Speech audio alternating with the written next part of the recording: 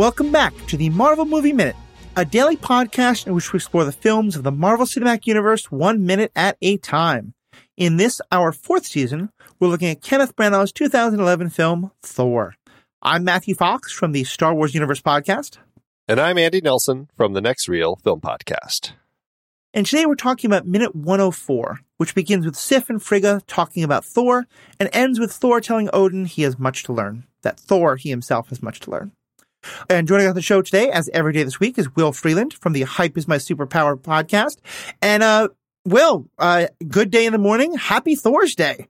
Thursday is Thor's Day, and so we always celebrate the great man Thor on his great day by asking, what is your favorite Thor moment? And this can be from a comic book, a movie, a cereal box, which, by the way, I say that often. There is a Thor cereal. You can Google it. I think it's created as a joke, but it's out there, Thorios. So yeah, what is your, from any source whatsoever, a Lego movie, a Lego video game, what is your favorite Thor moment ever? Oh dear, favorite Thor moment? That's God King Thor fighting the Black Winter. So we have King Thor with the All-Father powers, also using the power cosmic and teaming up kind of with Galactus to fight the Black Winter, which we find out is the reason why the previous universe was destroyed and this universe started, was because the Black Winter decided it. So it's Thor going up against a very primordial old being. And I lost my mind reading that comic. Wow. I have the sense of like I love that these comics exist. It's one more reason I'm so happy for your podcast, because I don't think I could get through that comic. I think my mind would just explode into like all the metaphysics. Oh my gosh. No idea. So I'm so glad you're there to love it. And it sounds like a fantastic moment that I want to see in a movie one day, because that's not terribly esoteric. I'm sure you can make that relatable characters. Absolutely. Well, getting Will's thoughts on that, a whole lot more right after this.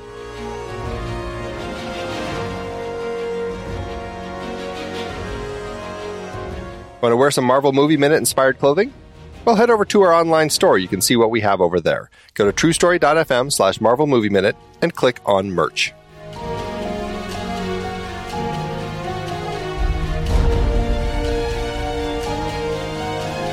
All right, so we open this minute with, again, that motif of women watching Thor walk away. This time it is Sif and Frigga, although very quickly it is just their voices as we watch Thor walking, which I think is a very powerful thing. And Frigga asks Sif, how is he doing? And then Sif tells him, that he mourns for his brother. And then she says the thing about being in love with him. He misses the mortal. There's so much going on between these two characters. What do you get out of this scene? I thought it was Frigga telling Sif what he's doing. I thought the dialogue was the opposite, but either way, it doesn't really change too much. As soon as they refer to Jane as the mortal, it sends my mind spiraling into this whole like, are Asgardians as immortal, even though literally in this movie we have Odin, the lie that Odin is dead, and so arguably they're not immortal, but they just live a really long time. And then I think to like Ragnarok, and Odin does die, but because he's been cut off from his magic, I guess. I don't know. I would have preferred that they called her the Midgardian or the human, right, and not the mortal, because it has connotations. Yeah, implies a different. Yeah. In the earlier comics, I know that when Odin discovered that Thor was interested in Jane, like he was so put off that he would show any interest in a mere mortal, and so. The way that they say it, I'm like, are they dismissing her? And is there some shock and surprise that like he misses her, a mortal? They don't quite say it like that. I'm overemphasizing it, but still, it feels like God, they feel so dismissive, and I find that to be an interesting way to kind of have the scene play out in this moment. See, I guess this scene to me is also another big part of why I think of the Sif carrying the torch dynamic. Because to me, just to confirm, because I heard it differently and you don't see their faces, it is Sif who's giving that speech of, not the speech, but it's Sif who says, describes her as the mortal. Yeah. My bad. Yep. Yeah, it's fine. You don't see their face. I definitely was confused the first time. I had to go back and listen to it again to make sure. Yeah, and it is in the script that way, where Frigga asks Sif, how is he? Yeah. Interesting. Okay. And to me, I think there's a couple of things going on. First of all, it is again Frigga confirming that the emotional intelligence of Sif, that Sif is the one to ask about how he's doing. But I guess I don't take it quite as dismissive. I think there is some level of that, but to me, there's so much pain in Sif's voice as she says this. And to me, it feels like she's not saying like, oh God, the mortal, how terrible. But it's more, there is some element of like, I can't understand how he could love a mortal. And with I think what is unspoken there is, instead of me to some extent, or at least instead of an Asgardian. And here's where I'm going to go off on just a complete like headcanon perhaps, but especially knowing everything I know from the mythology and also just what we know about the world of Asgard in general, I feel like what is being slightly implied here, and maybe we'll get more of in the fourth movie, or maybe Branagh thought we'd have more of it in the second if that happened. I get the sense that maybe kind of like in the way that, things are often planned out for princes and the like, that there was a sense of like Sif was going, like Thor and Sif were supposed to be together. Not even that they felt it, but like kind of like a betrothal almost of, kind of like Sif is the woman who's of his class and of his, part of this mighty warrior Asgardian culture. And then maybe even Sif had bought into that somewhat. And so that's, I guess, what I get more out of the mortal is that it's like, this is so far from what Thor was supposed to be doing. If you take this and transpose it to a story in Old England, it's like saying, he misses her, the commoner, or something. It's like, it's like that sort of thing. It's like that, the peasant. It's like, again, I'm playing it up to be a little more dismissive than you're implying, but still, it's like, he misses somebody who's just not of us. And it just, I think that there's, if anything, there's an element of perhaps some confusion there. Like it's odd that this is the direction that our next king has decided to go. It's a peculiar step for him. Definitely. Just from a movie making kind of standpoint, and Andy especially, I'm curious, what do you think why did they choose to have these very emotional lines that I think are so fundamental to both Frigga and Sif, but us not see them? They're being said as Thor's walking out to meet Odin. What's the choice there? Well, I think there's an element of, if we show their face, we're seeing them have this conversation about Thor, but by showing Thor in this moment, he's kind of in shadows. He's distant from the camera as he walks through this massive hall toward his father, where he'll kind of get to at the end of this moment here. But it keeps him isolated, and so they're talking about Thor, and we're seeing Thor, and by putting him in such an isolated space where it is just kind of this dark shell of him walking, I don't know, I find that it further emphasizes kind of the point of what they're saying here.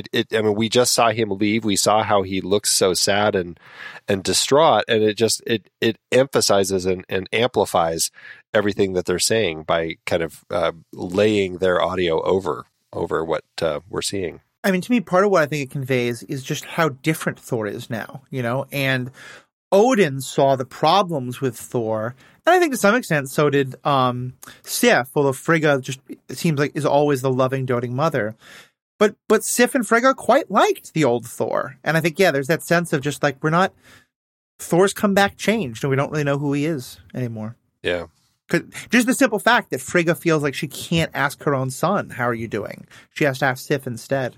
Yeah, there's definitely a less of that bonding between mother and son in this film than there is father and son in this film. I suppose that perhaps is a little more the way that this film was structured, is like, this is about fathers and sons, and so that's going to be our emotional focus. And so, yeah, I would have liked to think that Frigga could have asked him, but for the drive the story is taking us on, I definitely think that it makes more sense for her to kind of have that distance, so that we can have this moment here that we're about to have with Thor and Odin instead. Right. And that's just a last note on Frigga and Sif, but this is our picture wrap on Rene Russo and Jamie Alexander for the film. So they'll be back, but it's, it was nice seeing them in this one. Especially because Jamie Alexander has always had a special place in my heart as the Sif character, but I do think this is part the actress is willing to do it.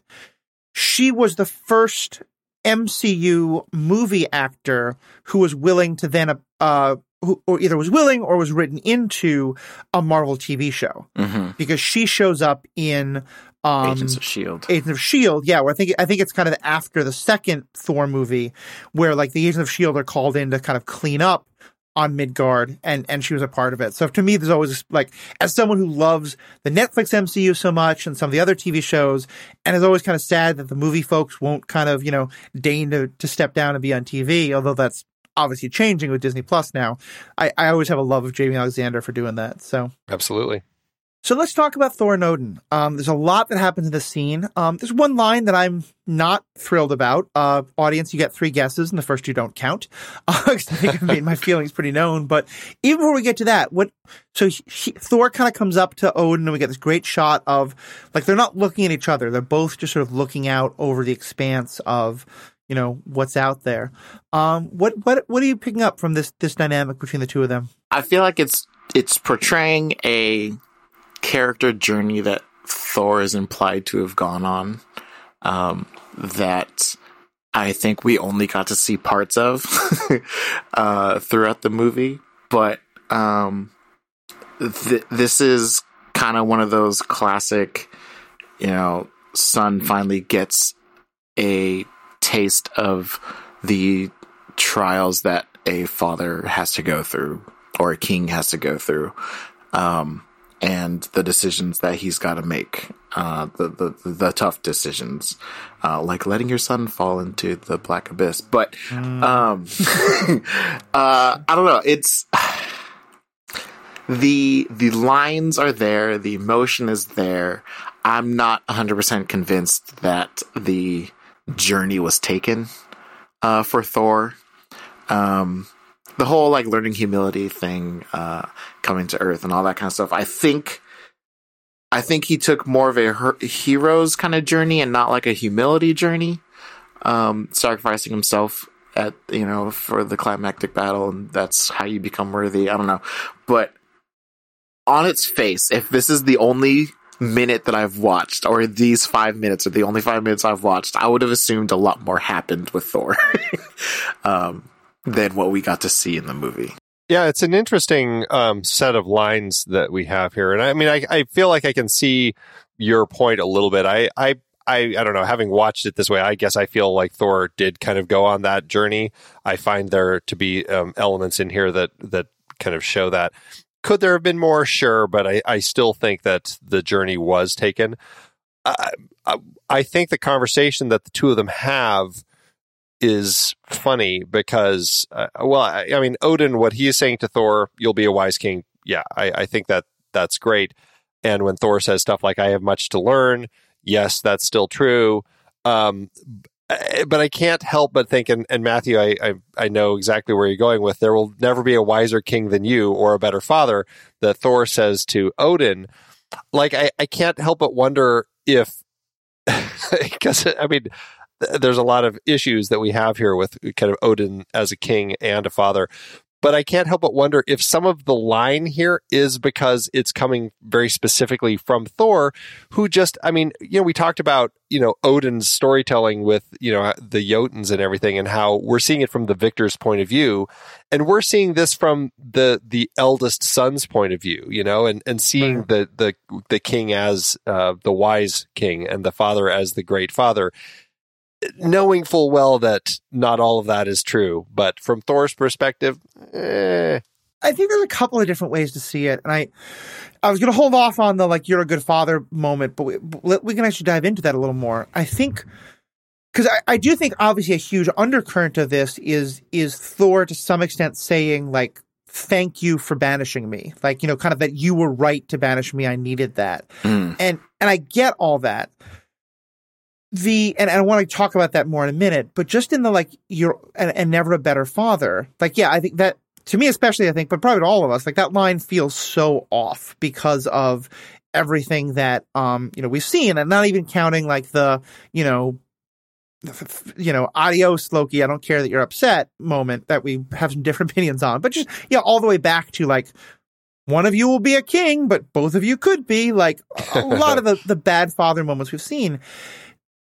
I wonder if Thor saying that makes more sense if I have the feeling that Odin is feeling like, did I fail Loki? You know, Loki is feeling that Odin is feeling a sense of, am I responsible? Because, like, I mean, I did counseling work, and I know that, like, one thing we did a lot of discussion of is, you know, if the person you're talking to has had a tragedy happen, even if they're somewhat responsible for that, like, in the moment of grief is not when you say that to them, you know, like, so I feel like if the movie had given us just a little bit to think that Odin was feeling guilt in this moment, then Thor saying it, like, it's a kind of empty platitude that I don't think that I would think that not even Thor believes, but it would make sense that he says it in this moment when Odin is like, oh my God, did I just get my son killed?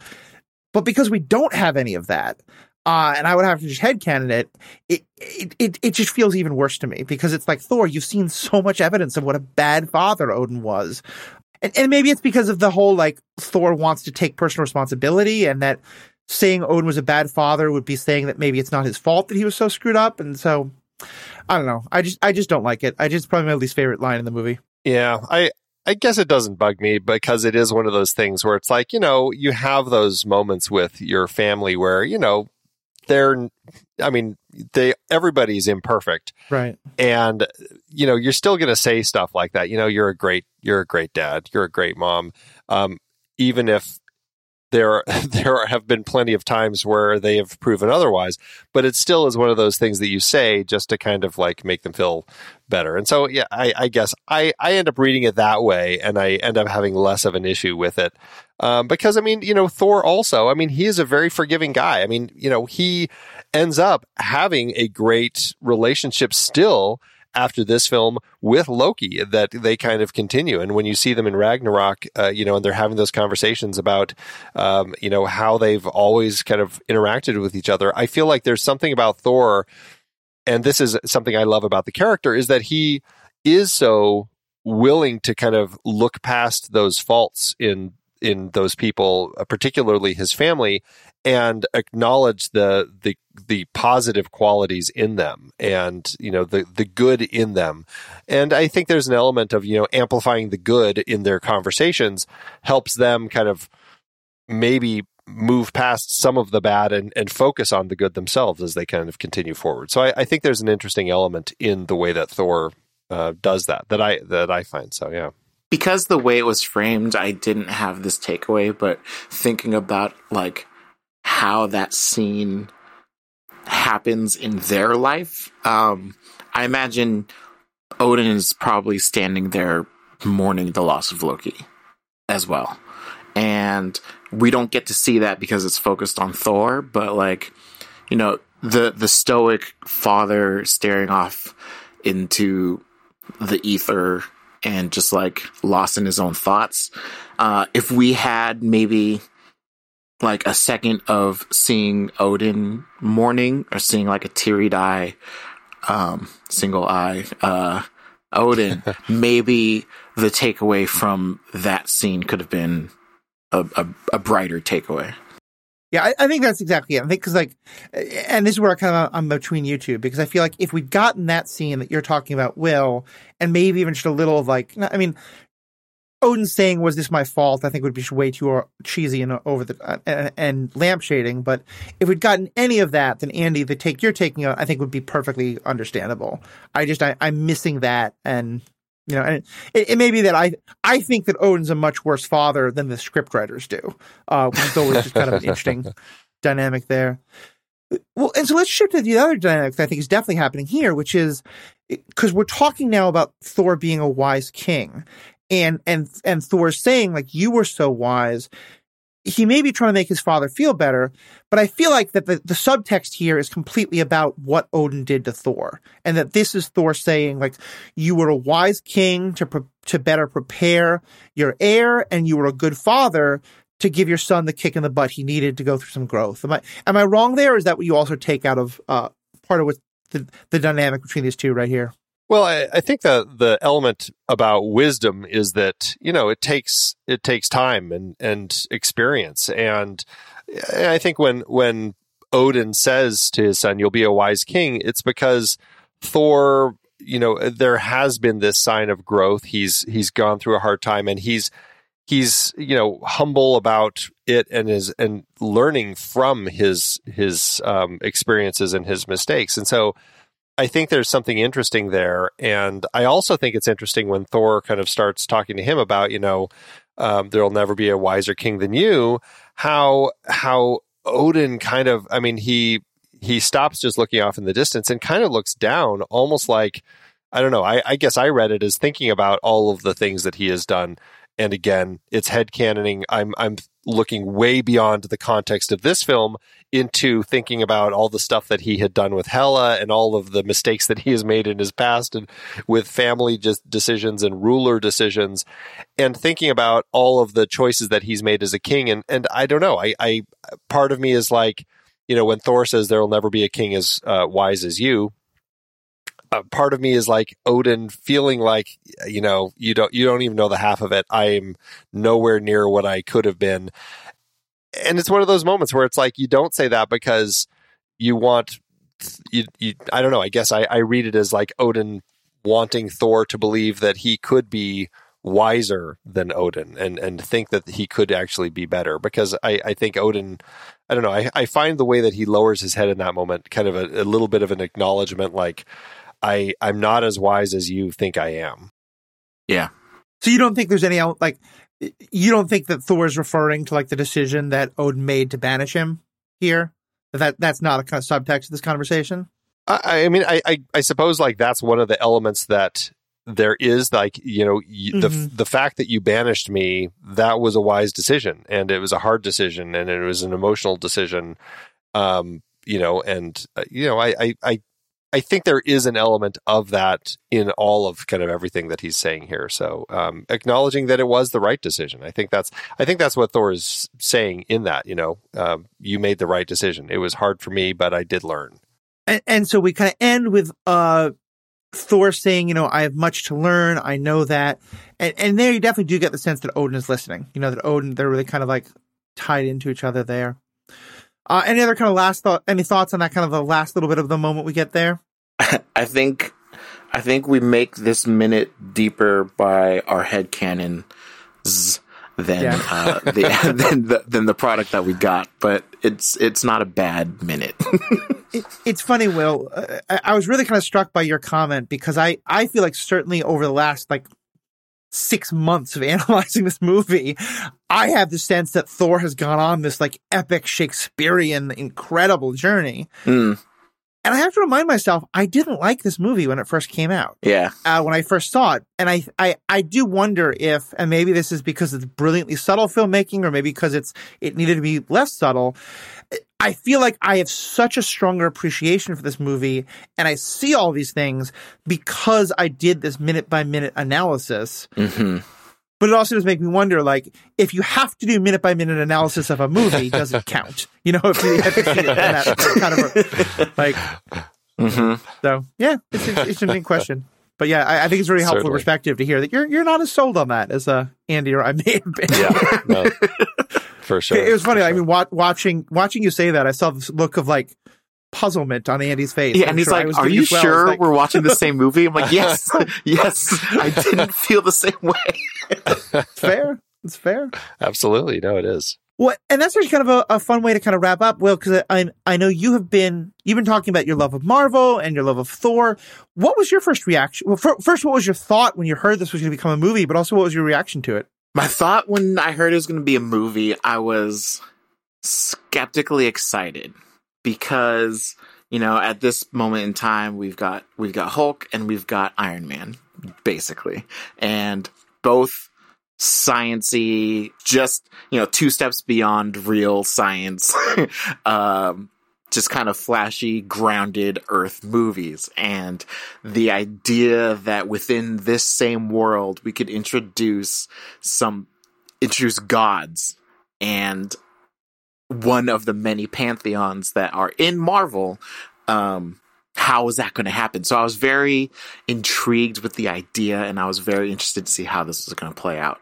When the castings were announced, and then when I watched it, I wasn't as excited about everything. For those who can't see me, I am half Black, half Asian, and I'm all about representation. However, I was not huge on making Heimdall Black, and I wasn't big on making Hogun a very strong accented Asian man. Because I felt like when you're telling a movie on Norse mythology, this is your one excuse to whitewash your pantheon and get away with it, for lack of a better phrase. And you could have made Selvig or Darcy minorities. That was my takeaway at the time, especially with I mentioned this yesterday, 2 days ago, with, you know, making the bouncer black. Because Heimdall is, you know, he's the guy at the door. And so when I first watched this, you know, 11 years ago, that was my takeaway, and I was kind of upset about it. And I wasn't a very big fan of this movie as well, but it ages fine. And like, Idris Elba is an amazing actor, and he got his time. You know, after he got a bigger name, they took his helmet off and gave him more face to show. And it was fine. I'm still not a fan of Hogun, but honestly, with the MCU in its infinite phase at this point, I kind of got over it. Yeah. After I watched this movie, I was like, okay, well, let's see how Captain America does. I don't know, man. This might not be great. Yeah. But yeah, coming back later, you know, my complaints were more of just like stomping my feet, little tantrums. They weren't, I don't think they're really grounded in anything very good. Mm-hmm. I mean, I definitely think it's a very fair analysis, especially about race and stuff. And like, I remember thinking, like, I like that they're trying to make Asgard, you know, that it was the very, very white Scandinavia of 10th century's memories of the Norse, perhaps, were that they're all similar to Scandinavians and that actually they're different. Like, I like that concept. But also, yeah, the more I think about how Heimdall is, like, he doesn't go to the feasts. He's not part of Asgard itself. He's off on the edges. As you said, the bouncer, there's a certain, like, You're right. And I when you said, like, could you have cast different people? I'm now very curious to see a what if where the scientist who trains Jane is played by Idris Elba. And granted, you lose all the, like, I grew up, like, maybe he still grew up with Norse mythology, and Idris Elba is such a talented actor. I don't imagine how he could pull off that kind of nebbishy, like, but I'd love to see him try. So that's a fun thought. All right. Well, thank you as always so much for being here. Andy, thank you so much for doing all you do to make this happen. And to our fans, you're why we do this. Thank you so much, and have a great day. Bye. Until next time, true believers.